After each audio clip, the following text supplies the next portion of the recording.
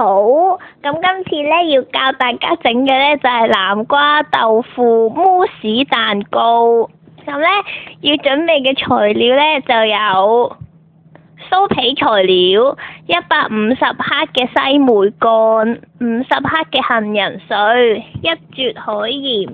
咁蛋糕嘅材料咧就有300克嘅日本南瓜，200克嘅山腰果，200克嘅嫩豆腐。咁嫩豆腐咧就要去水嘅，仲有75毫升嘅椰子油，60毫升嘅楓糖漿，1湯匙嘅粟粉，1茶匙嘅雲呢拿油，同埋1個檸檬。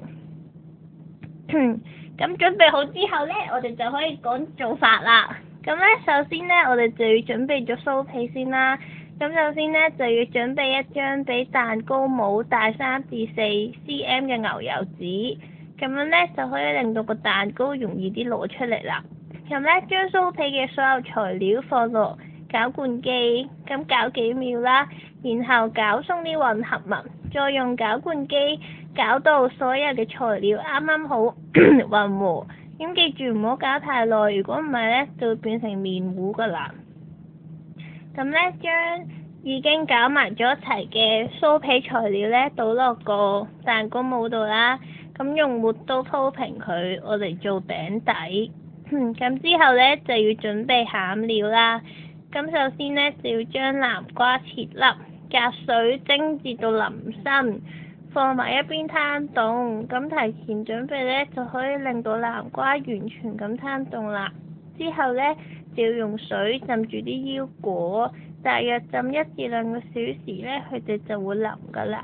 咁咧就要倒咗啲浸腰果嘅水，將腰果啦、豆腐、椰子油、楓糖漿、粟粉同埋雲呢拿油加入去攪拌機，用最高速咁攪到成為最順滑嘅腰果餡。